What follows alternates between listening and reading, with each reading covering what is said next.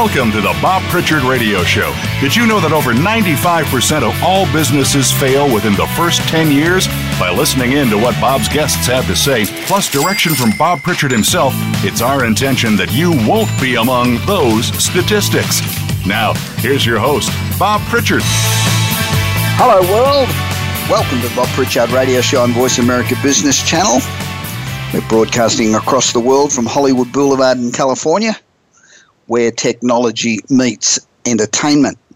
I'm sitting here looking out the studio window of the whole west side of LA. It's a beautiful day, really gorgeous. And outside my office window, I have a spa that's about 10 foot by 7 foot, which is bubbling away, and I'm looking forward to getting into it. But we're broadcasting from the center of Silicon Beach, which is the third most important center in the world for entrepreneurs, incubators, and accelerators. And in case you're interested in what the first two are, the first one is obviously Silicon Valley, and the second one is Tel Aviv. But we're here in Silicon Beach, are number 3. Now, Apple has FaceTime. Microsoft has Skype. Now, Google has a new app called Duo. And Duo was especially designed for mobiles. It's available in iOS and Android. And Google Hangouts already supports video calling, but Google's Duo makes the experience simpler and easier. We've just been playing around actually with an app called Quickie, which I'm going to talk about in a couple of weeks, but it is terrific. You can record a message and then have a celebrity or your family or anybody record the answer, and the question and answer appear essentially on one screen like you're both talking to each other simultaneously. It's great. It's a really great app. It's called Quickie. You can get it in the States and everywhere else in the world, really. Go to Kwickie, Quickie. And I had breakfast with one of the principals this morning. Very enjoyable, and it is a great product. Now, Duo, let's get back to Duo. Duo automatically activates the front-facing camera. So your face is the first thing you see when you're opening the app. Now, below this, Duo keeps a list of your recent calls alongside the video calling button, allowing you to start a new conversation. The app settings and support options, they're really accessible. All you have to do is tap the upper right corner, and then Duo sifts through your contacts to find friends and family who also have the app and provides an option to invite others. The simplicity makes it easy to get right into a video call without having to go through menus and settings and all that stuff. And the feature that Google calls Knock Knock, who's there, lets the recipient see a live video of the caller before answering. It only works with numbers saved in your contacts, so it's impossible for strangers to reach you through Knock Knock. While Duo's simplicity is what makes it appealing, a future addition could be to translate speech in real time when chatting with someone in a different language, a bit like what Skype does. Google says also that it hasn't ruled out the possibility of bringing Duo to the desktop, but right at the moment it's focusing on mobile. So overall, Duo is simple and enjoyable video calling app that's very useful for families, kids, and others that might not be very tech savvy. Duo makes it easy for people to quickly set up a video call on their phone. Now, it's only been out a few days, and it's already the most downloaded free app in the Google Play Store, followed by Facebook Messenger and Pokemon Go, then Facebook, Snapchat, and YouTube Music complete the first 6. So try that. Google Duo, really simple. I mean, if I can do it, anybody can do it. Trust me, it's really simple. 2016 is the year of the marketer, and I think we'll see marketing come back to the forefront of business because it's essential to capture and engage customers' attention in order to sell them stuff. So the next generation of USB is making its debut this month, and it's a big step forward. USB-C is so much more versatile than existing ports and will replace most of them. It doesn't just handle USB devices like memory sticks and external hard drives. It can also handle high-resolution video, Ethernet data, and it carries power in and out all through the one port. Therefore, it can be used to charge a computer or for the computer to charge a device plugged into it. Even more amazing, a single port can do all of these things simultaneously, so you only need one port in your computer. So starting later this year, PC laptops will start to include USB-C ports alongside traditional USB ports, and then the other ports will start to disappear until USB-C is the only one left. Apple's new 12-inch MacBook has one port and only one, a USB-C port, no old-style USB port, no power port, no video out, just a single USB-C port. And don't forget, it can do everything simultaneously with the one port. Google's next to get on board with two USB-C ports, including on its new Chromebook Pixel, and it also includes two standard US ports so that you can get used to using those before you screw up on the USB-Cs. Now, the USB-C will become standard, and when we get over all the angst of needing an adapter for old devices, it should be much easier to operate. A standard port for charging a computer means it won't be a crisis to lose the proprietary chargers that now come with our laptops. All of those multitude of chargers that you've got to pay extra for, every one of them's got a unique connector. You can't use anything to do anything. And instead we just have one port. We'll swap power adapters and buy them inexpensively just as we do with Android phones. So the USB-C port, it's thinner than a conventional USB port, but the great thing about it is it's reversible. What drives me nuts is trying to put the USB port in and you've got to turn around the other way because it'll only go in one way. That, I know it's a little thing, but I think it's a pain in the butt. So good news, never again will you have to flip a USB cable for it to fit correctly. That's great.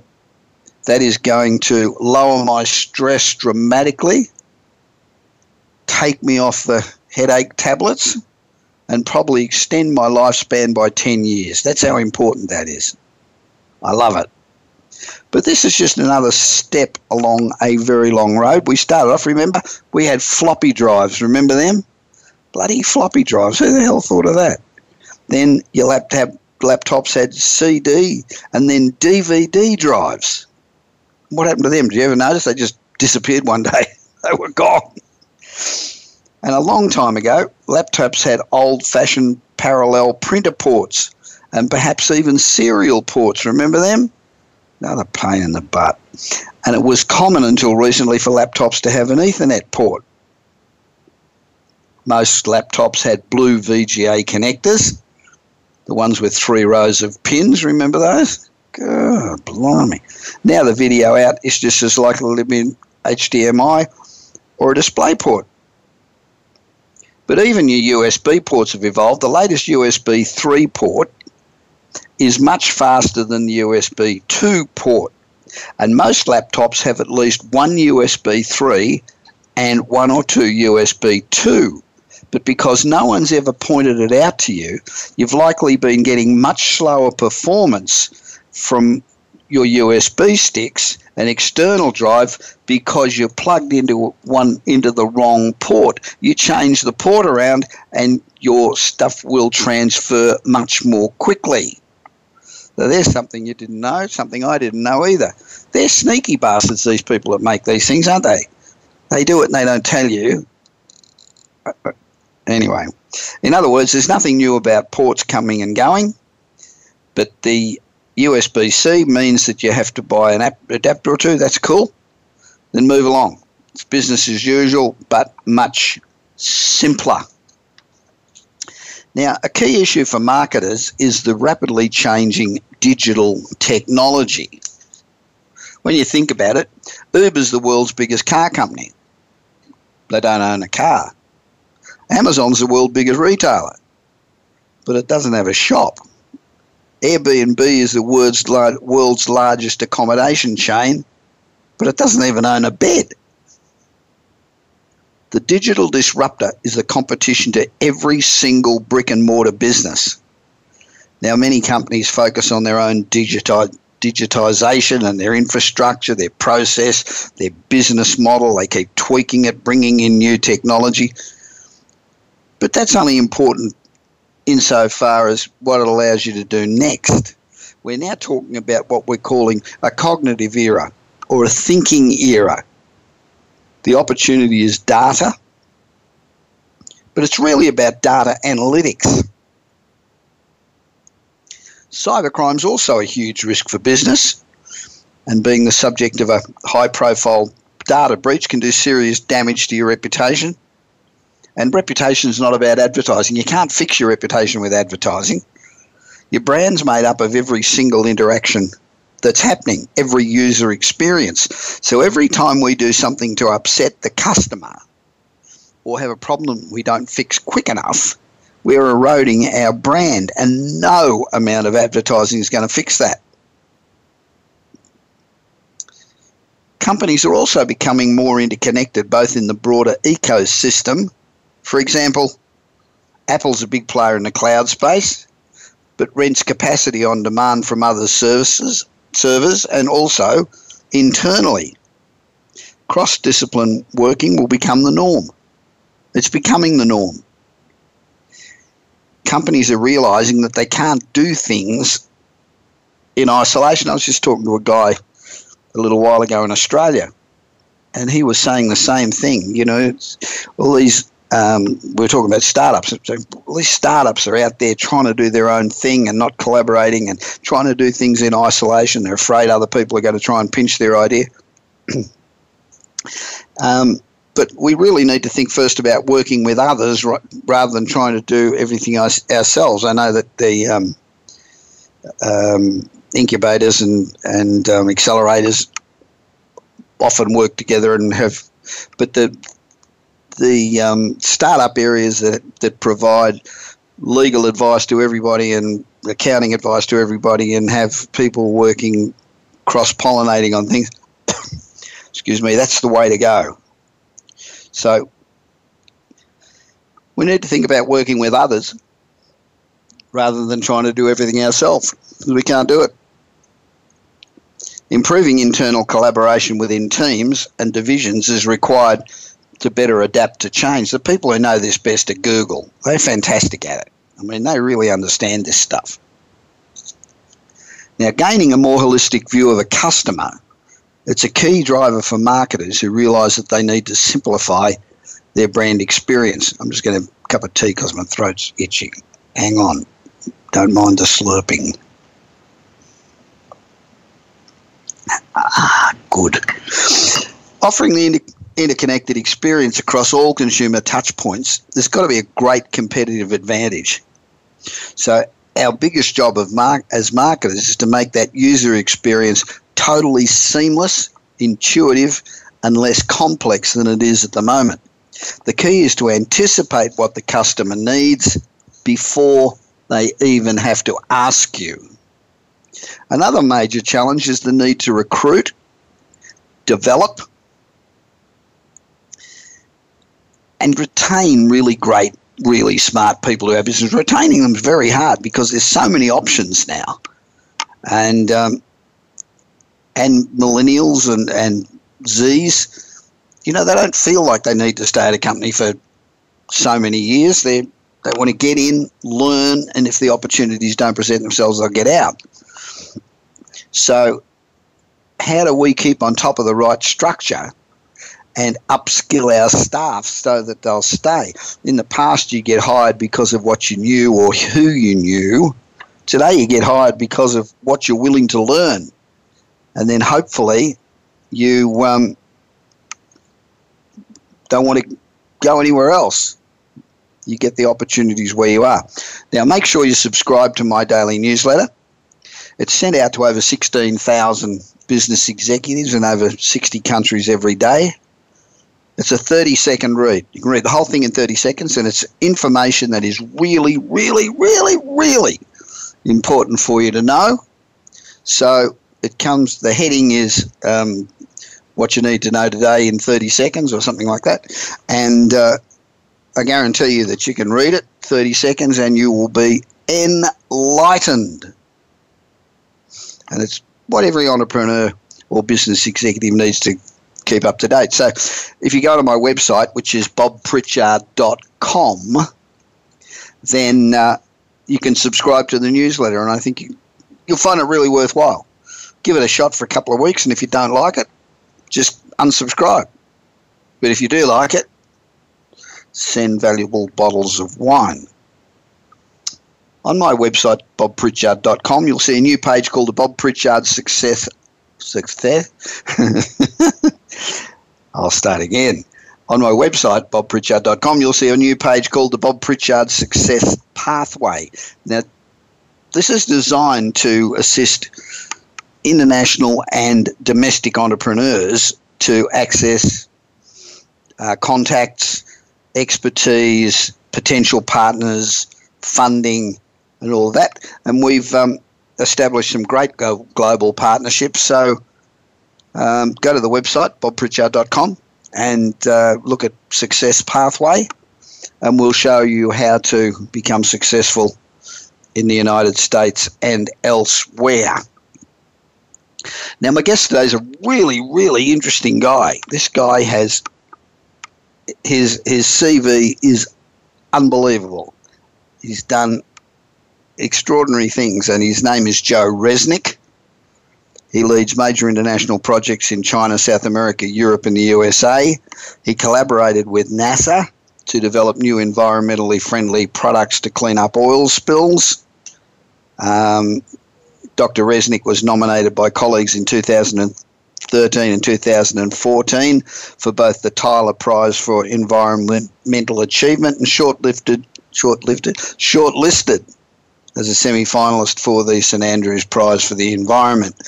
He's one hell of a guy, got a hell of a resume, and he's a really good guy.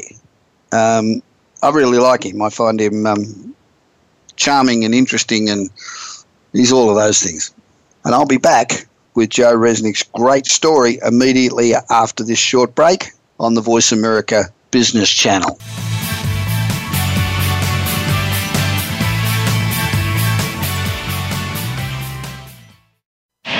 Do you want your business to achieve results you never thought possible? Bob Pritchard is recognized as the Business Leader's Advisor and has 30 years of experience as a straight-talking troubleshooter for Fortune 500 companies and SMEs across the world. Whether you need a checkup across all departments of your business or simply want to improve marketing, advertising, performance measurement, or some other area, Bob Pritchard will work his magic so you can blow away your competition. Bob Pritchard is also one of the most in-demand speakers in the world. Over 1,500 clients on 5 continents and countless standing ovations are a testament to how he changes the fortunes of business. Pick up Bob's new book, Kick-Ass Business and Marketing Secrets, at your nearest bookstore, or visit Bob's website at www.bobpritchard.com. Remember, if you want to be successful, call Bob Pritchard now. Worldwide phone numbers and more information can be found at bobpritchard.com.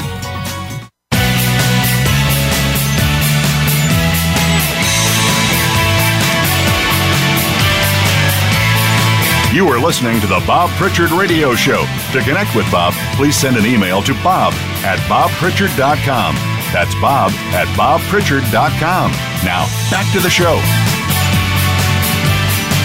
Welcome back to the Bob Pritchard Straight Talking Radio Show. You know, over the last 5 years and a bit, we've given you insights into the lives of somewhere around 300 of the world's most interesting business people. We've talked about what it is they do, and we've tried to find out what it is that makes them tick. You know, it's extremely difficult to create a successful business, and as we know, somewhere around 95% of all businesses fail, so that's testament to how hard it is, and we all need all the help that we can get, and that's why it's so important and why I stress on the show all the time, you need mentors, people that have been there, done that, that can give you advice to stop you falling into some of the obvious traps that are out there. You also should go out and buy books on how successful people have succeeded. There's literally millions of them, and read those and listen to interviews, and you'll be much better placed to be successful. Now, everybody in business, doesn't matter what you do, faces the same challenges. You know, everybody thinks that their product's going to have people beating a path to their door. Well, let me tell you, that doesn't happen. Most entrepreneurs are experts at what they do, but the major reason that majority of businesses fail is because they have no real business skills.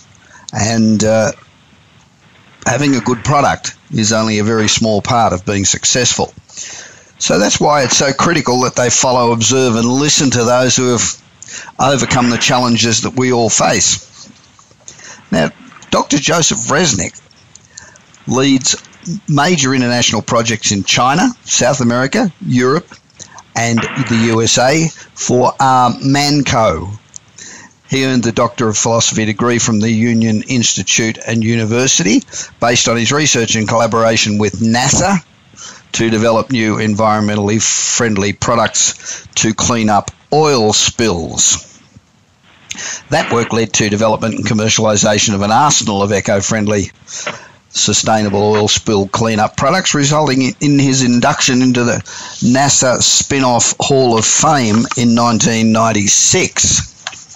Now, after a 15-year stint as chief scientist for a multinational company involved with large-scale bioremedial projects, he decided to return to academia and continue his research. Dr. Resnick was nominated by colleagues in 2013 and 2014 for consideration for both the Tyler Prize for Environmental Achievement and was shortlisted as a semi-finalist for the St Andrews Prize for the Environment.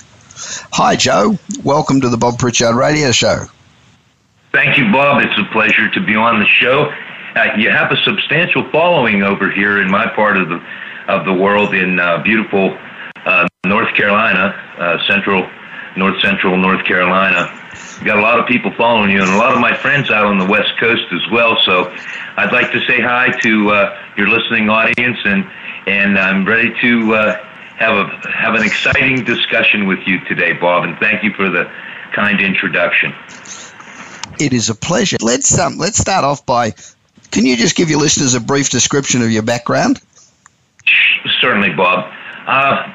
My experience in working on these various projects goes back 30-some years, and my affiliation with NASA started when I was in the med school at University of Pittsburgh, and I was tapped to develop a product called in-the-ear talk-through hearing protection device. Well, that was a device that essentially discriminates voiced from non-voiced sounds, and that's when I was in my first year of med school at Pitt in 1983. I was 24 years old at the time and thought I was burning up the world. Anyhow, I sold the rights to that first invention that later went on to become what you know today as the Miracle Ear. I sold it for just a little bit of money. It wasn't a whole lot of money, $340,000, but I was a 24-year-old kid at the time in college, and just had a baby. We had just had a new baby, and $340,000 was a lot of money.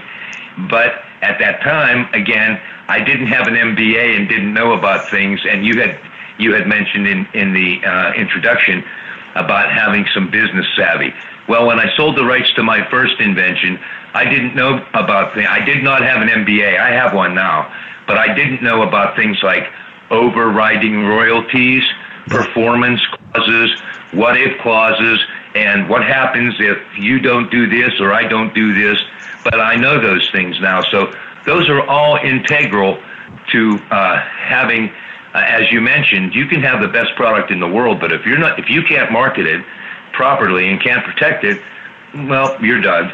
Yeah, but, that's true. To go back, I have a history of working with NASA and major corporations. On our website, Rmannco.com, there's a list of vendors that I've worked with, and those vendors and different corporations have given me permission to list them. So I have a history going back over 30 years of not only working with NASA, but multinational corporations, governments, clients, different agencies, including, my feature work with NASA to develop components for the space program, for the shuttle fleet. I developed the fueling systems, the onboard recovery systems that are used in the waste elimination systems in spacesuits for ILC Dover.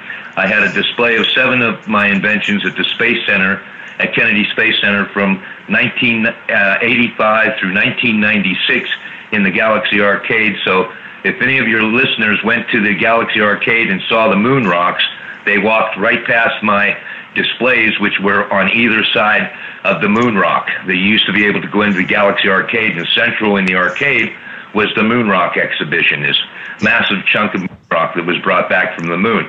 Well, my display cases were on either side of the moon rocks.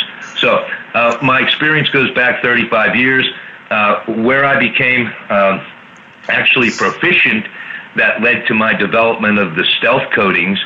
When I was doing my master's program as a NASA scholar, NASA tapped me on the shoulder and said, essentially, "Hey, Joe, we're having a problem with coating, peeling, and flaking on the stealth bombers.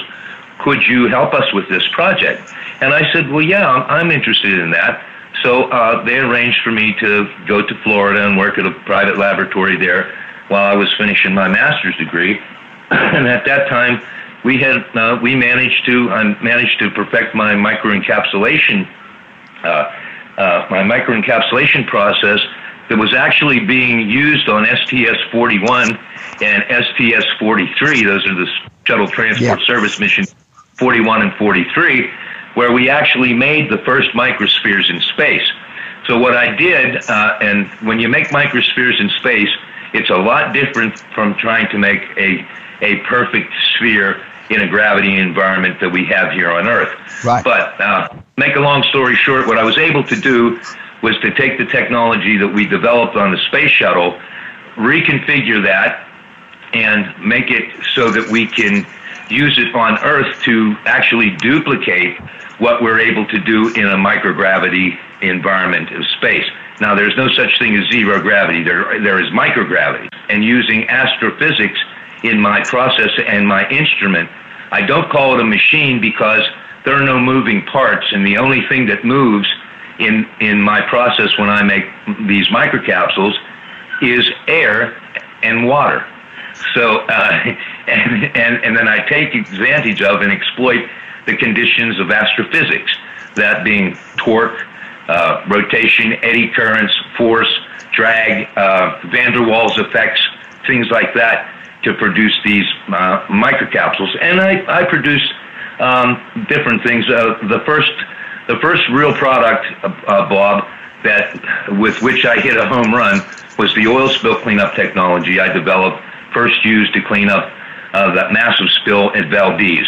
Yep. And what I did was I used beeswax, and inside beeswax I placed a broth of indigenous ecotypes that actually break down hydrocarbons, oil, in water. And that went on to be very, very, very successful, and for many years we were successful. And in the course of doing that and having been successful with that first invention, that gave me a lot of free time to work on other projects and to develop other technologies, some of which your listeners would know. For example, my U.S. patent 6272781, reactive body armor. That whole suite is an intelligence suite that goes into use with body armor, helmets, countermeasure devices that are worn by our soldiers. That's part of what's called future soldier systems in one of our divisions. Right. But by and large, Bob, what happens with when you have a pioneer technology such as my microencapsulation technology, that positions you at a very unique point in time and space where you can literally move into and across a plethora of different fields and sciences and product lines. For example, the microencapsulation, I'm involved presently with companies, I can't tell you their names, but companies to develop new kinds of lipsticks that refresh themselves, new types of bath and body washes that deliver fragrances at intervals that are not necessarily time release. In one configuration, it's time release. In another configuration, it's touch release. Right. Also, we've developed new products for the flavor industry where we have a chewing gum that releases a flavor, and that's in a capsule. Some of your listeners undoubtedly have had chewing gum that has a flavor burst in it. Well, yep. That's one of our babies. That's one of my babies. Good. But one project, Bob, leads into another, and then people will come to me with situations where they have a particular need that requires a special delivery system, something that's very small, that is protected from the environment and the elements, or things that can be injected into the human body. So I configure these microspheres, and we essentially deliver what needs to be delivered at the size that it needs to be delivered, whether it be on the nanoscale, the microscale, or the macroscale. So more recently, I've become involved. I was tapped on the shoulder to get involved with encapsulating CBD oil for treatment in cancer patients, child cancer patients. Right. And I'm an old softy for kids, being a Mason and having gone through that thing and raised a bunch of money for burned and crippled children, and having been a crier for the variety clubs for 30 years and raised all kind of money for those situations. I was tapped on the shoulder by a company that approached me and said, "Hey, can you encapsulate CBD oil?" And I said, "Well, yeah, I believe I can." In fact, I had already done it. And I said, "What's your project?" So they started telling me about the medical research that they're involved with and some of their partners, and it's for treatment of childhood cancer. Oh, immediately, that's all I had to say. And I said, "Yes, I'm in. So, I'm working that initiative right now. Maybe I'm jumping ahead a little bit. Am I answering too much in the first? I've got a question though.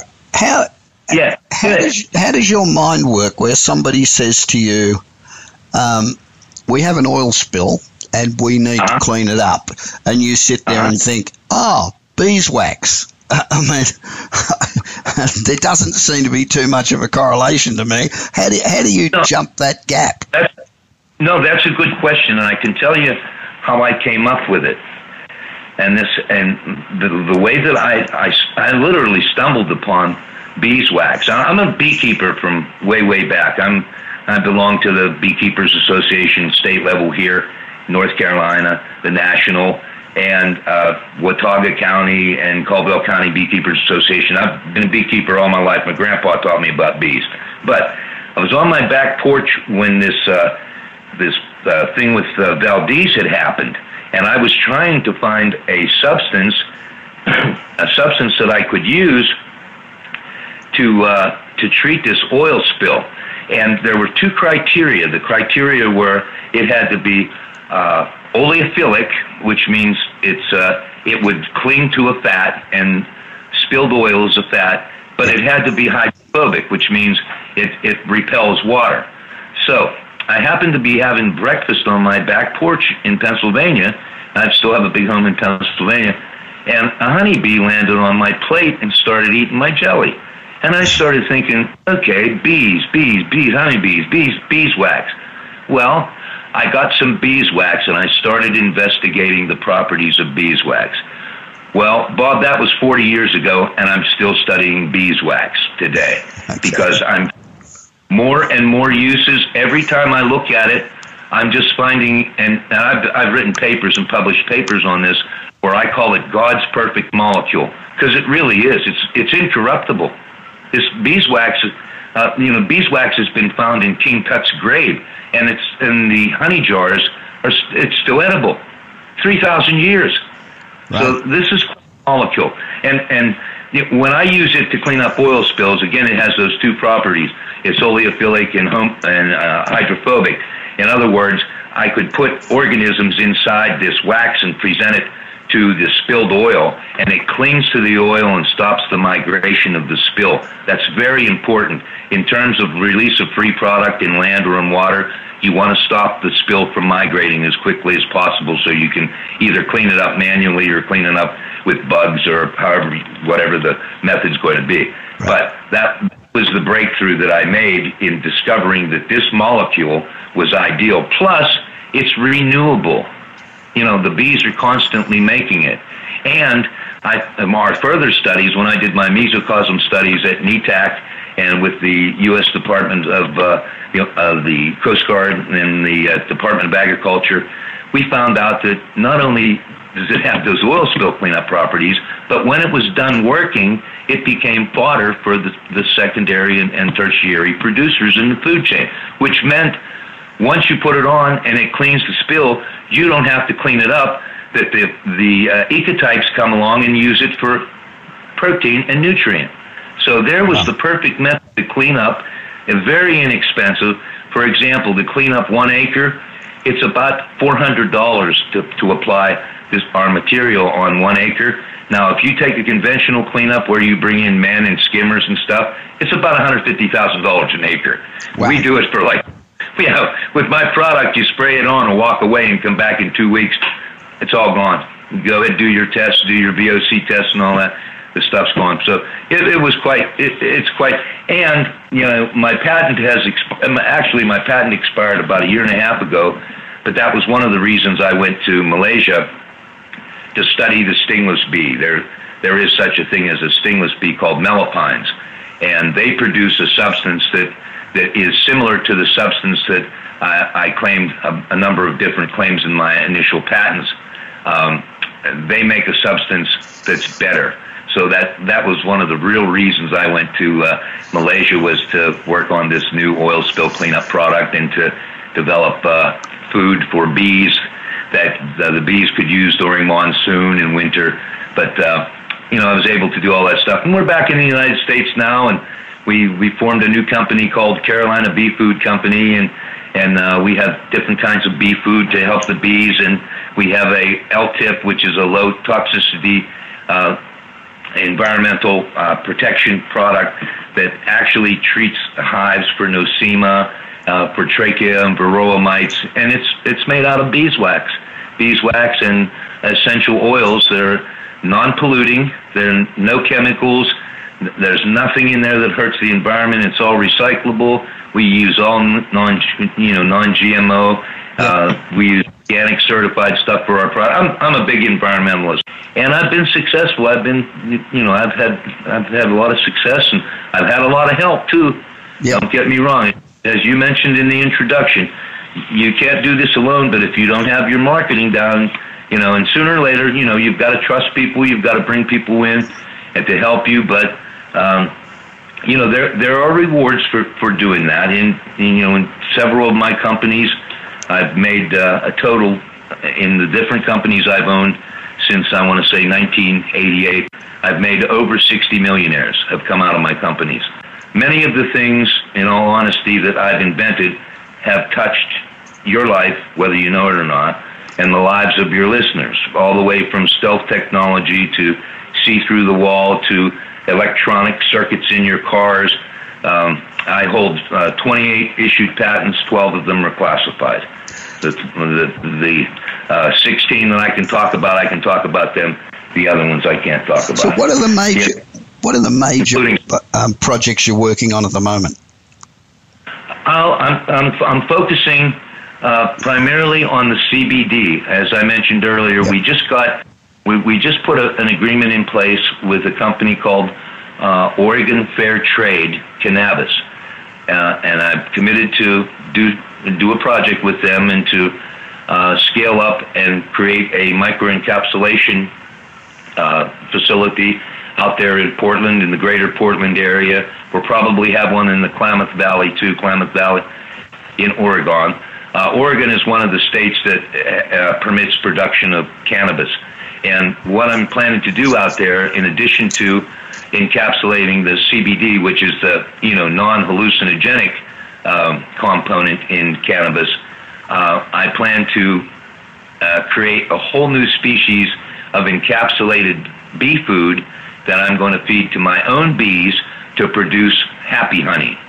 Now, when I say happy honey, I mean the honey.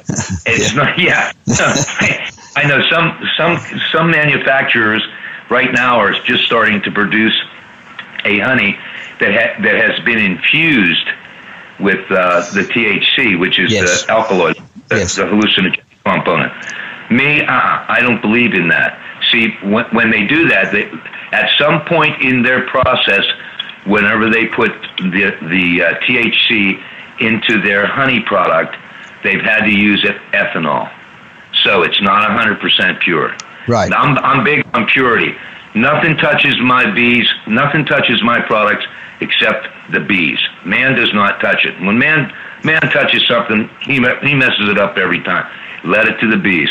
So part of what my plan out there and what we'll be doing is, in addition to contract encapsulation for CBD producers, worldwide, they'll be sending their oils to us and their propolis to us for processing.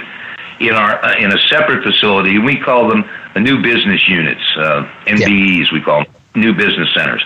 So we plan to have at least 12 of those for the different products that we're bringing into the joint venture between Jason Miller and his group. Jason Miller is the president of the Oregon Fair Trade Cannabis, and then I had the pleasure to meet their CEO, is a young fellow by the name of Emmett McGregor. Emmett's just a real smart guy. Yeah. I mean, he's a 27-year-old kid. Reminds me a lot of me. That's why I like him and decided, I can work with these guys. Real smart kid. His area of expertise is chemistry and distillation. So I saw, after I spoke with him for an hour or so, I saw that there was real possibility for marrying his technology with my microencapsulation technology, and that the result of that marriage would be to capture a large market of the microencapsulation and processing industry in this brand new infant, in this industry that's in its infancy. Literally, in the United States, there's only, I think, 6 or 7 states that that allow marijuana use and medical marijuana. But when I talked with Emmett and picked his brain, and he said all the right words, and I decided, I got with our people, our board of directors, and said, I think we ought to do this with these people. So essentially, that's where we are right now, Bob. We're moving forward and just putting the paperwork into place. And of course, we're going to be they're going to be the marketing people and the administration guys from the new joint venture. They'll be out shaking the money tree and doing all that stuff. I generally don't get involved in that. I will go and help with road shows and talk about the technology and stuff. But I'm strictly a scientist now. This is about me. I like to work in my laboratory, and I'm too old to be taught new ways. Right. And I like to work with my projects. If you just slide a bone under the door every 3 days, I'll be okay. So I like to do my work, do my projects, but I don't like to get involved in the administration end of it. There are other people that handle the sales and marketing and packaging and all that stuff. My function is strictly to bring you new products and to validate and put the science behind these new products. So that's essentially what I'm going to be doing here, at least for the next 3 years. The initial contract is 3 years. Of course, we have other ongoing businesses here in North Carolina with the North Carolina Bee Food Company, and we have a working affiliation with the folks up in Raleigh at the university up there. So we've got some projects going on with some large multinational companies for some new cosmetics and nutraceuticals. So, that end of the business we'll handle here in North Carolina at our facility here. But we are, making the jump to hyperspace, as it were, with the new facility out there in Oregon. And we'll probably go into other states because as I talk to you and more information gets out about our expertise in terms of handling the microencapsulation of the CBD using our unique process that doesn't involve any of that complicated stuff like phased pulse or coacerbation or any of that kind of really costly stuff. And my LinkedIn account is being overwhelmed with inquiries and requests for calls and meetings and stuff. So I'm sort of keeping a low profile. But essentially, that's what I have planned for the immediate future, Bob, in the next 3 years. What do you think of the DEA's decision this morning to affirm its prohibition on medical marijuana? Well, I'll tell you what. We and our group anticipate. In fact, we've been discussing it for some weeks now. We anticipated as much, given the current political situation that's happening now, with us having a lame duck president. But I think the president has pretty much left the door open so that what we do and what we're planning to do, in the not too distant future, in terms of the medical research end of it, the president has left that wide open, and I think that's great. I think he did that good. But in terms of the DEA, we anticipated that they weren't going to, reclassify that or give it a different designation, make it a Class 2 instead of the Class 1 that it's in now, or the Phase Class 1. Yeah. Class 1. But we anticipated that. Not much we can do about it, but I think that after there's a change in administration, one way or the other, I think that's going to change. I mean, Bob, if you just look what's happening, marijuana, medical marijuana, and recreational use of marijuana has been boom for the states in which, that's been permitted. It's, resulted in creation of jobs, bolstering local economies at the grassroots level. And I don't see how you're going to stop that, chiefly because the people want it. We've got the baby boomers now are going out, and you've got these millennials. The millennials want it. And the millennials are going to rule. I mean, they're on their way, the 28 years old and 25 years old and 30 years old. They're on their way to taking over everything, so they want it, and it's going to happen. Well, over in China, we're going to grow stevia honey. Now, the stevia honey is a new class of honey that I designed to benefit persons with diabetes type 1 and type 2. See, people with diabetes, their doctors, it's not good for them to have the fructose and sucrose in the levels that commonly found in honey. Right. So what we've done, and we did this in our studies in Malaysia and in Borneo over the last year, was to I created a new kind of bee food, and I replaced those heavy starches and all that bad sugar with stevia, which is the plant sweetener. So the result and I fed it to the bees. The bees, of course, took that into the beehive and assimilated that, and the result was alteration and lowering of the glycemic index, which means the sweetness and sugar, the sugar index in honey, such that I created a healthier honey. So that's part of what we're going to be doing out in Oregon, and to continue our studies here in North Carolina to produce these different types of honey. In fact, here, let me throw this in. Last week I created a new product. I had some extra time. I was waiting on a part for my machine, and a friend of mine had asked me if I could encapsulate whiskey. So Joy and I went to the local place here, and we got 2 pints of Jim Beam honey whiskey. And we took it back to the laboratory, and we processed it through the machine, and we actually made encapsulated whiskey that pours just like sugar. And we call it, I'm one of these guys, I like to come up with names. I named it Booze Chews, B-O-O-Z-E and Chews, C-H-E-W-S, because you put this stuff in your mouth and you chew it.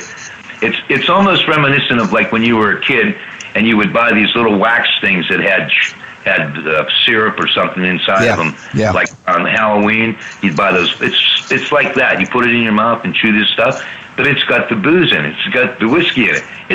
That's going to be a cool product. I don't know, maybe I'll license it off, or maybe we'll go into production ourselves. But there's a lot of benefits to something like that. In first place, shipping and storage, and you cut down on use of plastics and glass and stuff. You can put this stuff in paper like sugar packets, and it never spoils. You don't have to refrigerate it, and shelf life 3,000 years according to what they found in King Tut's grave. So, but that's what I have going on for the immediate future, and where I see things going. Joe, we're just about out of time. I'd like to thank you very much for speaking with me on the Bob Pritchard Radio Show. It's been a great discussion. I've enjoyed it. And you can learn more about Joe Resnick by going to Rmannco. That's RMANNCO.com.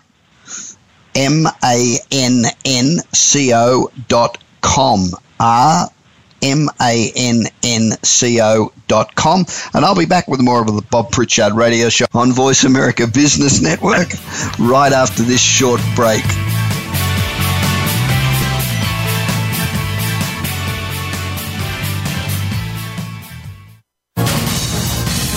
Voice America Business Network, the bottom line in business.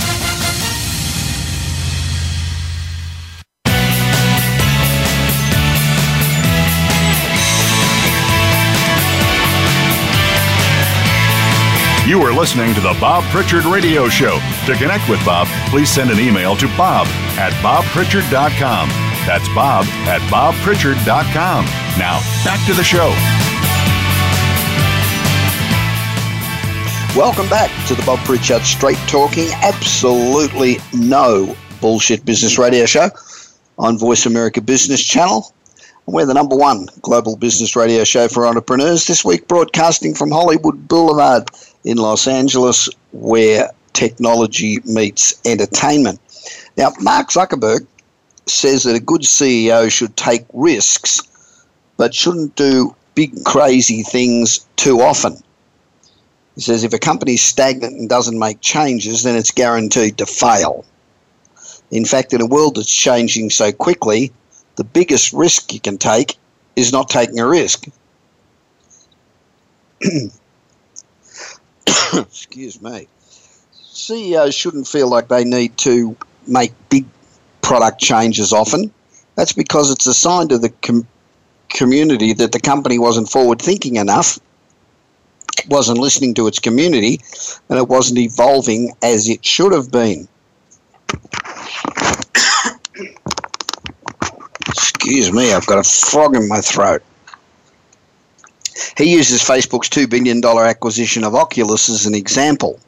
Ideally, Facebook wouldn't have needed to acquire Oculus for $2 billion because it would have already had the right talent inside Facebook. But making big moves when necessary is better than being too proud to make changes. Zuckerberg said if they'd done a better job of building up some of the expertise to do some of that stuff internally, then maybe he wouldn't have had to buy them. But since the Oculus team is by far the most talented team in the business, it made sense to go make this big move. Zuckerberg said when stuff is working well, you're learning incrementally and growing that way. For any given decision that you're going to make, there's an upside and there's a downside. But in aggregate, I'm having trouble speaking today. Must have been a couple of bourbons I had before I came on air. But in aggregate, if you're stagnant and you don't make up those changes, then I think you're guaranteed to fail and not catch up. So to some degree, I think it's really right that over time, the biggest risk that you can take is not to take any risks. Now, Pizza Hut's thinking outside the box, or rather inside the box, by introducing a great new gimmick. I think this is fantastic. The world's first playable DJ pizza box. The box has functional decks complete with a mixer and controls that you touch to control and scratch your music. The way it works is that the somewhat greasy box, complete with bits of pepperoni and olive, connects to your laptop or your smartphone wirelessly through Bluetooth. So after you devour your pizza with friends, you can start dropping the beat, spinning the songs any way that you'd like. So printed electronics expert Novalia created it. It's simple enough for a novice to play around with and create some Pizza Hut branded mixes for your pizza party.